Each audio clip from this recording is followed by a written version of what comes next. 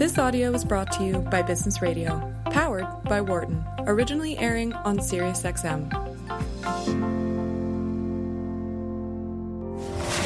You're listening to In the Workplace on Business Radio, powered by the Wharton School. Here again are Professor Peter Capelli and Dan O'Mara. Hey, folks, welcome back. You're In the Workplace. I'm Peter Capelli. I'm Dan O'Mara. I'm Professor of Management here at the Wharton School. And I am an attorney at Ogletree Deakins in Philadelphia and adjunct faculty here at the Wharton School. Your part takes much longer to say than mine. I wear so many hats. I think this is just unfair in some ways. So many I think places. we're going to bring this back to bullying in some way. Yeah. We'll work on that. We'll come back later to talk about that. Now, over the last few years, actually, on this show, we've talked about this problem a fair bit, and that is kids who leave school having difficulty finding jobs because employers are looking for work-based skills, not just classroom skills.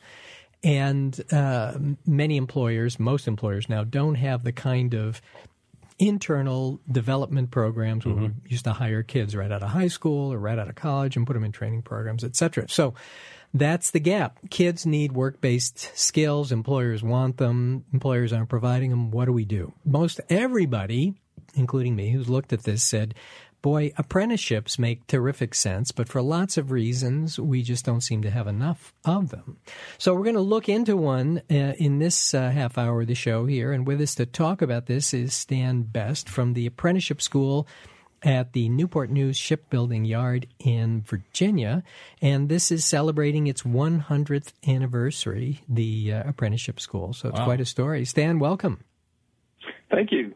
And Stan, I think someplace, I don't know whether you did this, but someplace people describe you as the historian of the school. Is that an official title, or is that just no, in practice? Okay.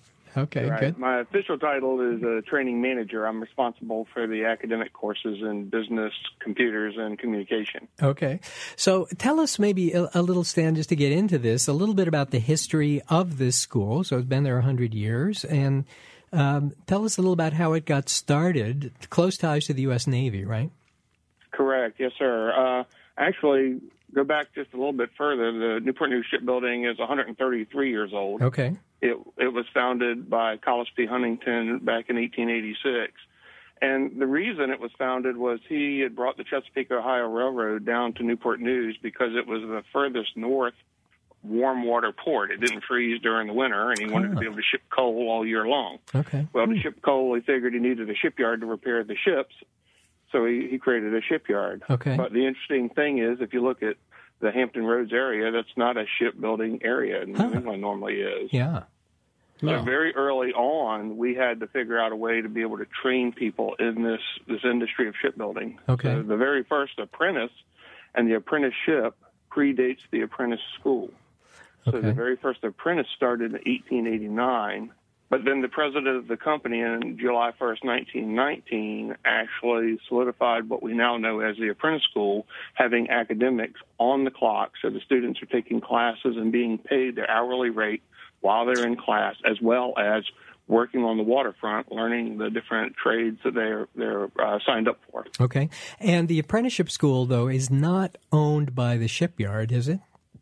Oh, yes, it is. It yes, is. We're an integral part. Yes, sir. Okay, so you're owned by the Newport News Shipyard. And is that a private company, or is that something else? It is. It's a subsidiary of Huntington Ingalls Industry. Okay. We spun off from Northrop Grumman back in 2011, and HII has 3 subsidiaries, Newport News, Ingalls Shipyard down on the Gulf Coast, and then Technical Solutions is the third that's getting into all kinds of areas outside of shipbuilding. Okay.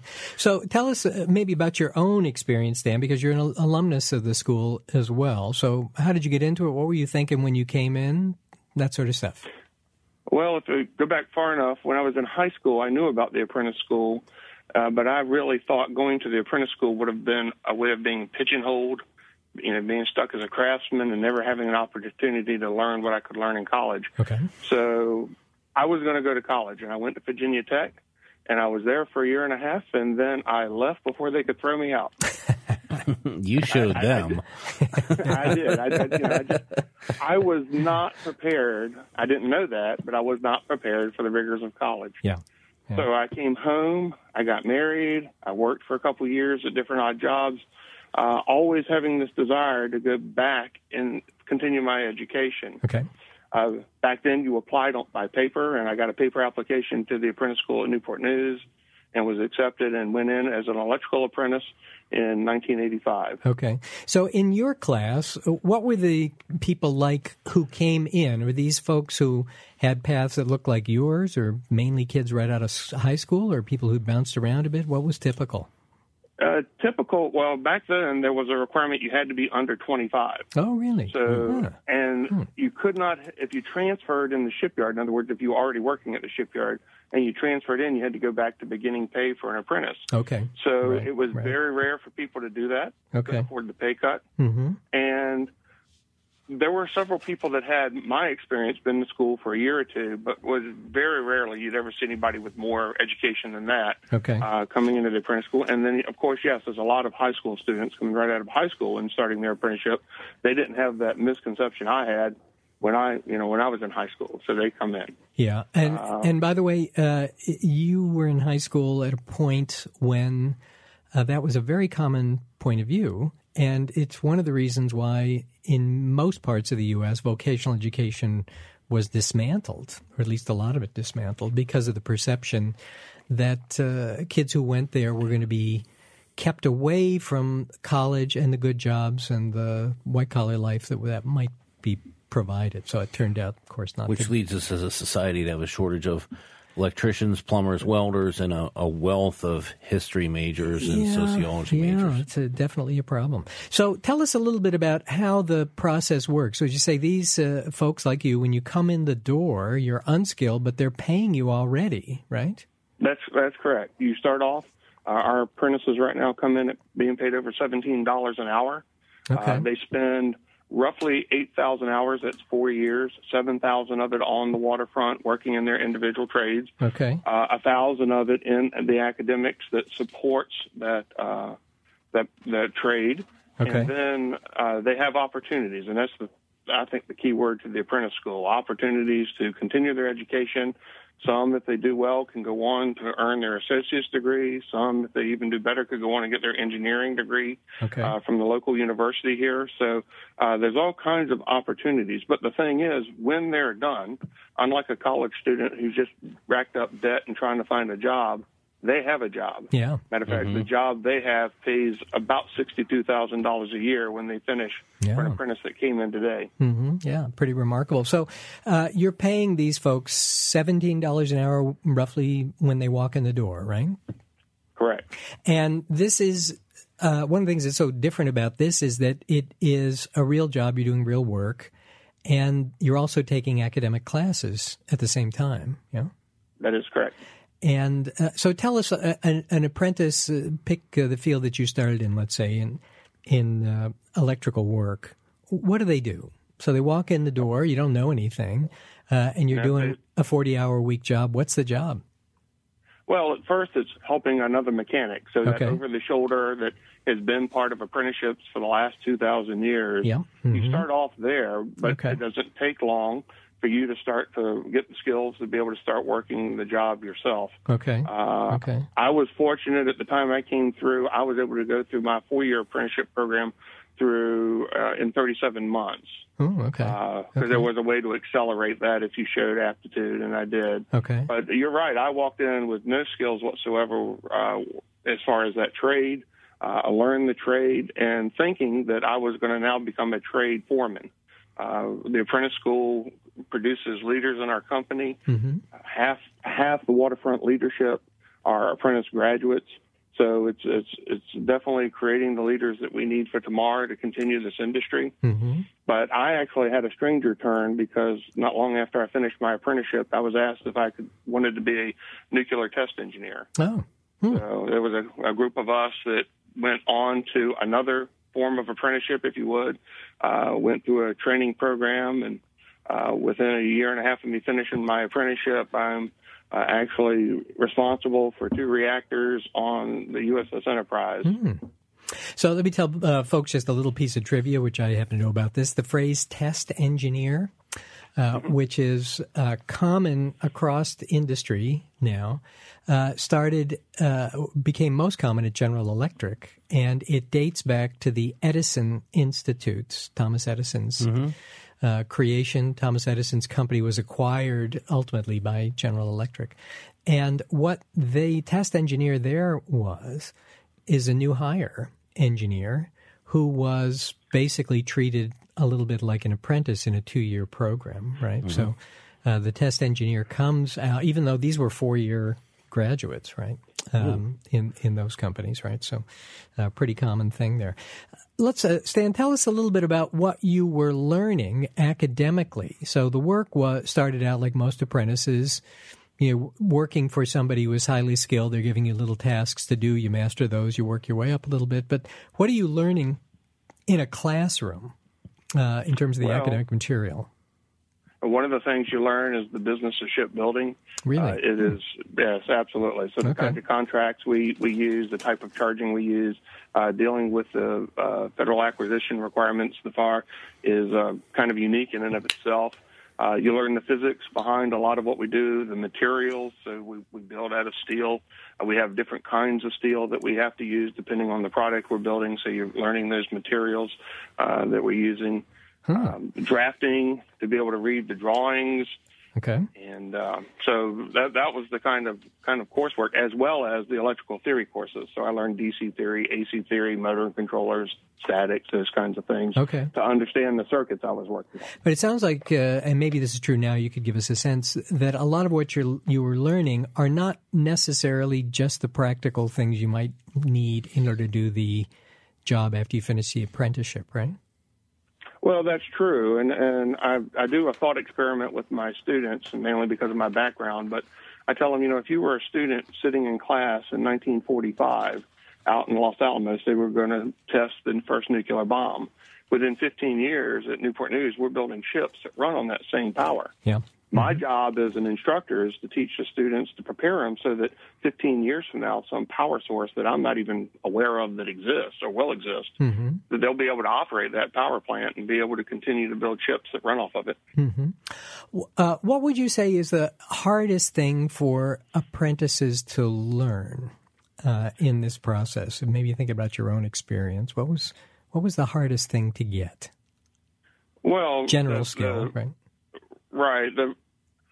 I think for a lot of young people, the hardest part of those job skills, getting up every day at a certain time and coming to work and those things. Yeah, I think a lot of times some folks struggle with that.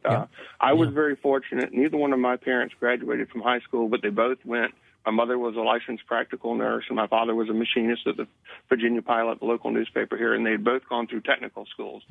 So I had that work ethic, and so the academics, I could focus on that and not worry so much about the work because, again, that was already kind of instilled in me. But that's not always the case. We need students that can work as a team because no one individual builds an aircraft carrier. So we need people that can work together as teams, that can problem solve, that can do critical thinking. Those sometimes intangible skills is really what we're looking for because the skills they need to do the job, that's what we do. We train that. So that's right. We're used to doing that, been doing it for 100 years. So if we can bring in people with those intangible skills, then we've got something to work with. Folks, I think that has always been the case. Folks, we're talking with Stan Best, who is the training manager in charge of education at the Apprentice School at Newport News Shipbuilding in Virginia. This is one of the oldest apprentice schools in the United States, founded 100 years ago now. And we're talking a little bit about what that process of being an apprentice is like. Stan, let me ask you about some of those things, like the ability to work in teams and the ability to show up on time. Are those things you're screening for, or are those things that you're teaching once people get there? These are kind of basic behavioral skills, you might say. Well, we do both, to be honest with you, because to apply to the apprentice school is to apply for a job. You go through a job interview because we are hiring you. Yeah. So we do kind of look for that when we're interviewing candidates to see that they have the kind of skills we think they can bring to the table to be the future leaders that we hope they'll become. But we also instill that. We have Leadership is something that we start off in the academic program covering our leadership principles. There is a program for after they get through academics that students can be prepared to be the frontline foreman. We call that Frontline Fast. And we even take a group of people at the end of their apprenticeship to the College of William & Mary to go through a week-long leadership experience there. So is that right? We try to step them through. And then, of course, once they finish their apprenticeship, they're not done. The company itself continues to have ways of helping to develop the future leaders of the company. Mm-hmm. You know, our apprentice school has developed, we've had 15 vice presidents from the company come into there and one president of the company who has been graduates of the school. Mm-hmm. So you will find apprentice graduates all over the company and literally all over the country doing things in their community. Yeah, I want to come back to that in just a second. Give us a sense of the scale of this. How many students you got in there at one time? We're a little over 800 students right now. We generally bring in about 250 students a year. Yeah. And of course now it's that our application is online. It's, you know, I said when I came in, it was a paper application. It was mainly people from the Hampton Roads area. Yep. But now we get people from all over the country that apply and eventually get in. So it's quite a diverse population, even compared to 1985 when I came in. Are your graduates, once they're done with the apprenticeship program, free to go work down in Florida or up in New England? Anywhere they want. Really? As soon as the day they finish, there is no requirement, but they do have that job already there. I mean, they continue working where they were working the day before. So that's a great advantage that they don't have to worry about that. But we have people that have gone on to other areas of the community and are very supportive of our alumni association. So, you know, it's a great thing for the community as well as for the shipyard for these folks to go through the apprentice school. Well, as of the day they graduated, have you, in a sense, lost money on them as of that point? Right. My understanding was years ago they did a study and kind of figured out at about the 18-month point they were actually making money because our training is not on some kind of device that's never going to be used. Yep. We're directly working on the very ships we're building. So, of course, like I said, at first you start off as a helper and helping some other mechanic, but as you start to develop those skills, you've got the value of being able to do that job.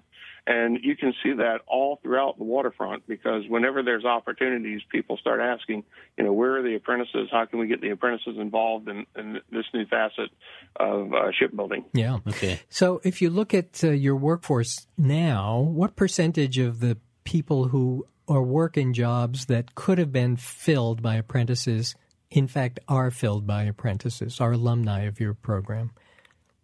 Well, we have 24,000 employees right now at Newport News Shipbuilding. Yep. And a little over 3,000 of them are apprentice graduates. Okay. So the great thing about one of the great things about the apprentice school is you tend to find people 15 years after they've graduated, and again, there was no requirement for them to stay, are still there. You've got people like me who's been there almost 34 years, and folks that have been there a lot longer than me. So I always laugh and say you have to be there at least 30 years before they stop calling you the new guy. Yeah, no, that's probably true. Now, you mentioned your specialty was electronics.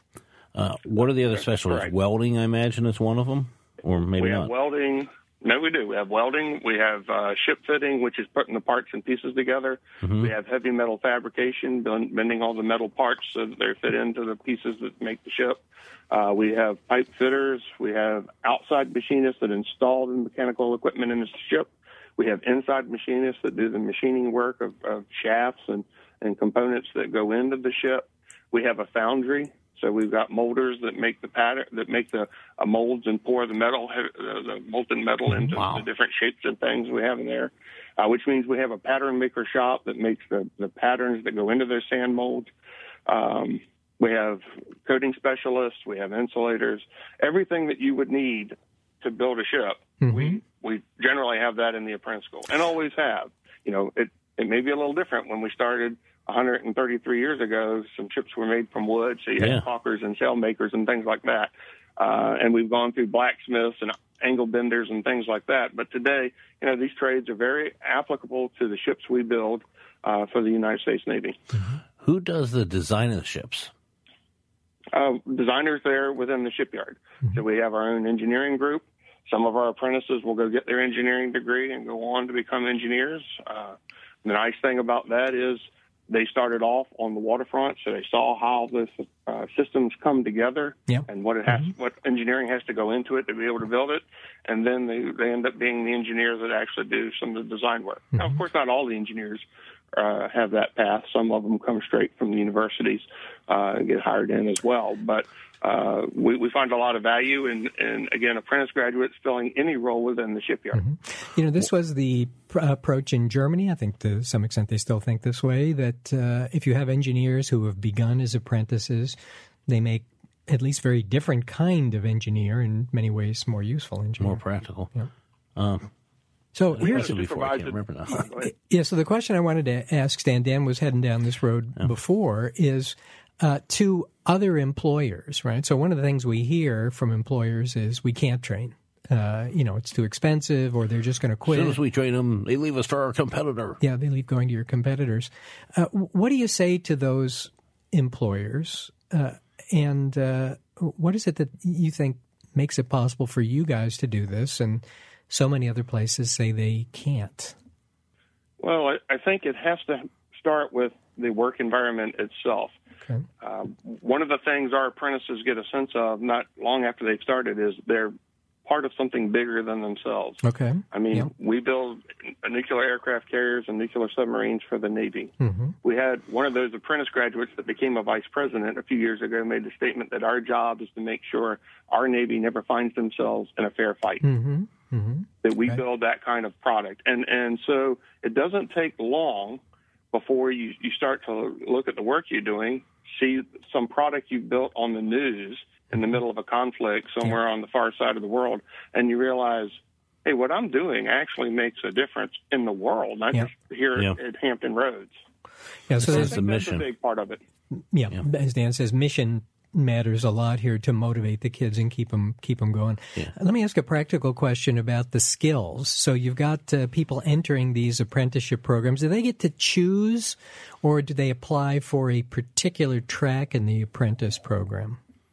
Well, it's kind of both. They apply for a particular track.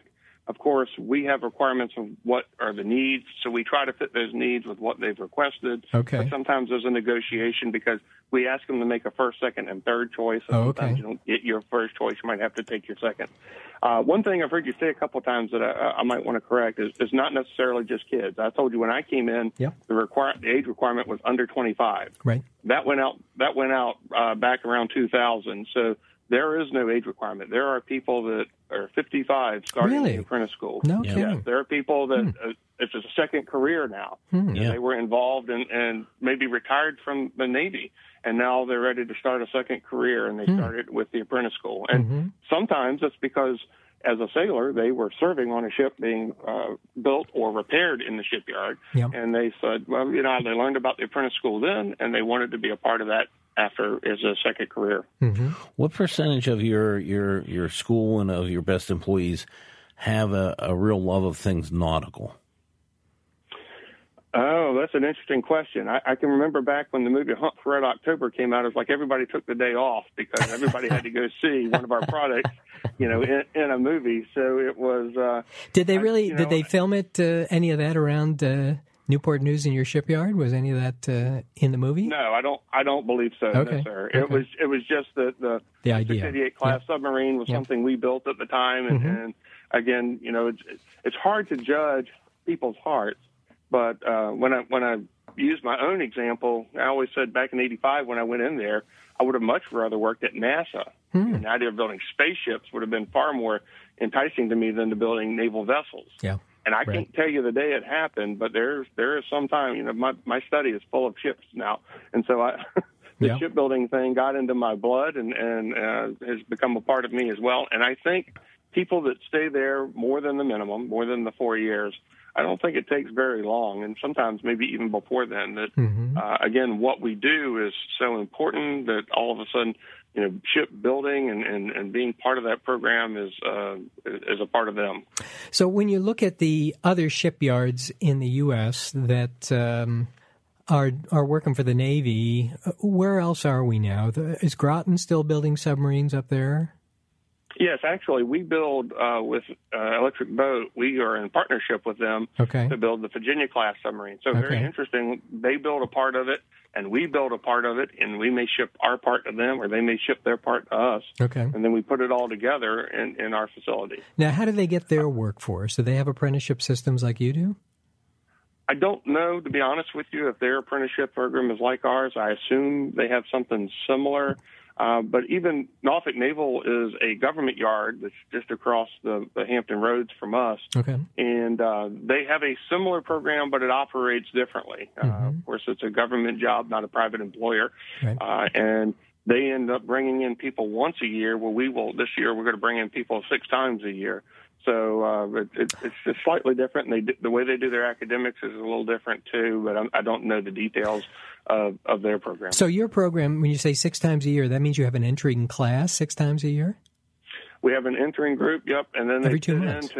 We have 4 accelerated semesters academically. So we'll fit them into the next one that gets ready to get started. So if they come in now, they'll be prepared for the fall academic term. And, of course, because we bring people in at various times in the year, we have people going out of the program, completing it at various times of the year. Makes sense. We have one graduation ceremony that we do in February of each year for the previous year's worth of graduates. So, but there are people graduating almost every month from the apprentice school. Okay. And what's hot in terms of the fields that students want to go into? What are the most popular ones right now? Well, the largest ones we have right now is the shipboard electrician and the welders, because of the building of the hull and then the outfitting of the hull with all things electronic, because most of the ships are moving more in an electrical direction. Yeah. But there are other things. Our advanced programs, they're very competitive. And so we've got students that are trying to get into modeling and simulation, because we model all different areas of the shipyard. So computer-based modeling. Correct. Yeah. That's correct. Okay. Matter of fact, the Ford, the last aircraft carrier we built, it was designed with a product model first. So it was totally in the computer. You could put on VR glasses and actually go through the ship in electronic form before we ever laid the first piece of steel. Again, a great difference from the way it used to be, because we used to build physical models, make things out of wood and rope and things. And now everything's becoming electronic. So that was heading toward my question, which is, do you find it difficult to get apprentices to do the work which is specific to the shipyard itself, that doesn't transfer neatly to any other employers? No, I don't think so, because I think most apprentices that come in realize that what we're doing is teaching them a trade, but in the same respect, we're making them into shipbuilders and leaders within the company. Okay. Like I said, there's a lot of folks that not long after they finish their apprenticeship, they're going into a totally different field. I didn't even know the field I went into even existed. I mean, I should have supposed, since we were building nuclear-powered ships, but it never crossed my mind when I came in that I would have an opportunity to do that. So, again, our students, you'll find them in all the various occupations within the shipyard after they finish their apprenticeship. And so I think most of them see this as exactly what it is, the opportunity to show that they have the ability. One of the things our apprentices do is they rotate every 6 months. So in that 4 years, they've had 8 different jobs. So they show a tremendous amount of flexibility and an ability to work with others, because no individual builds a submarine or an aircraft carrier. So being able to work with others as a team really, it benefits them. It helps them to mature and grow as an individual, and makes them a part of the company at Newport News Shipbuilding. Stansel, terrific stuff. Thanks very much for being with us, and congratulations to the school and its 100th anniversary. This apprenticeship arrangement is wonderful for the kids and sounds like good for the company as well. We're going to take a break now. We're going to come back and talk about a less pleasant topic this time, and that is about shooting in the workplace, and what we know about that and how we might think about trying to do something about it. We'll be back in just a minute. For more guest interviews, check out our Wharton Business Radio Highlights podcast on iTunes and Google Play.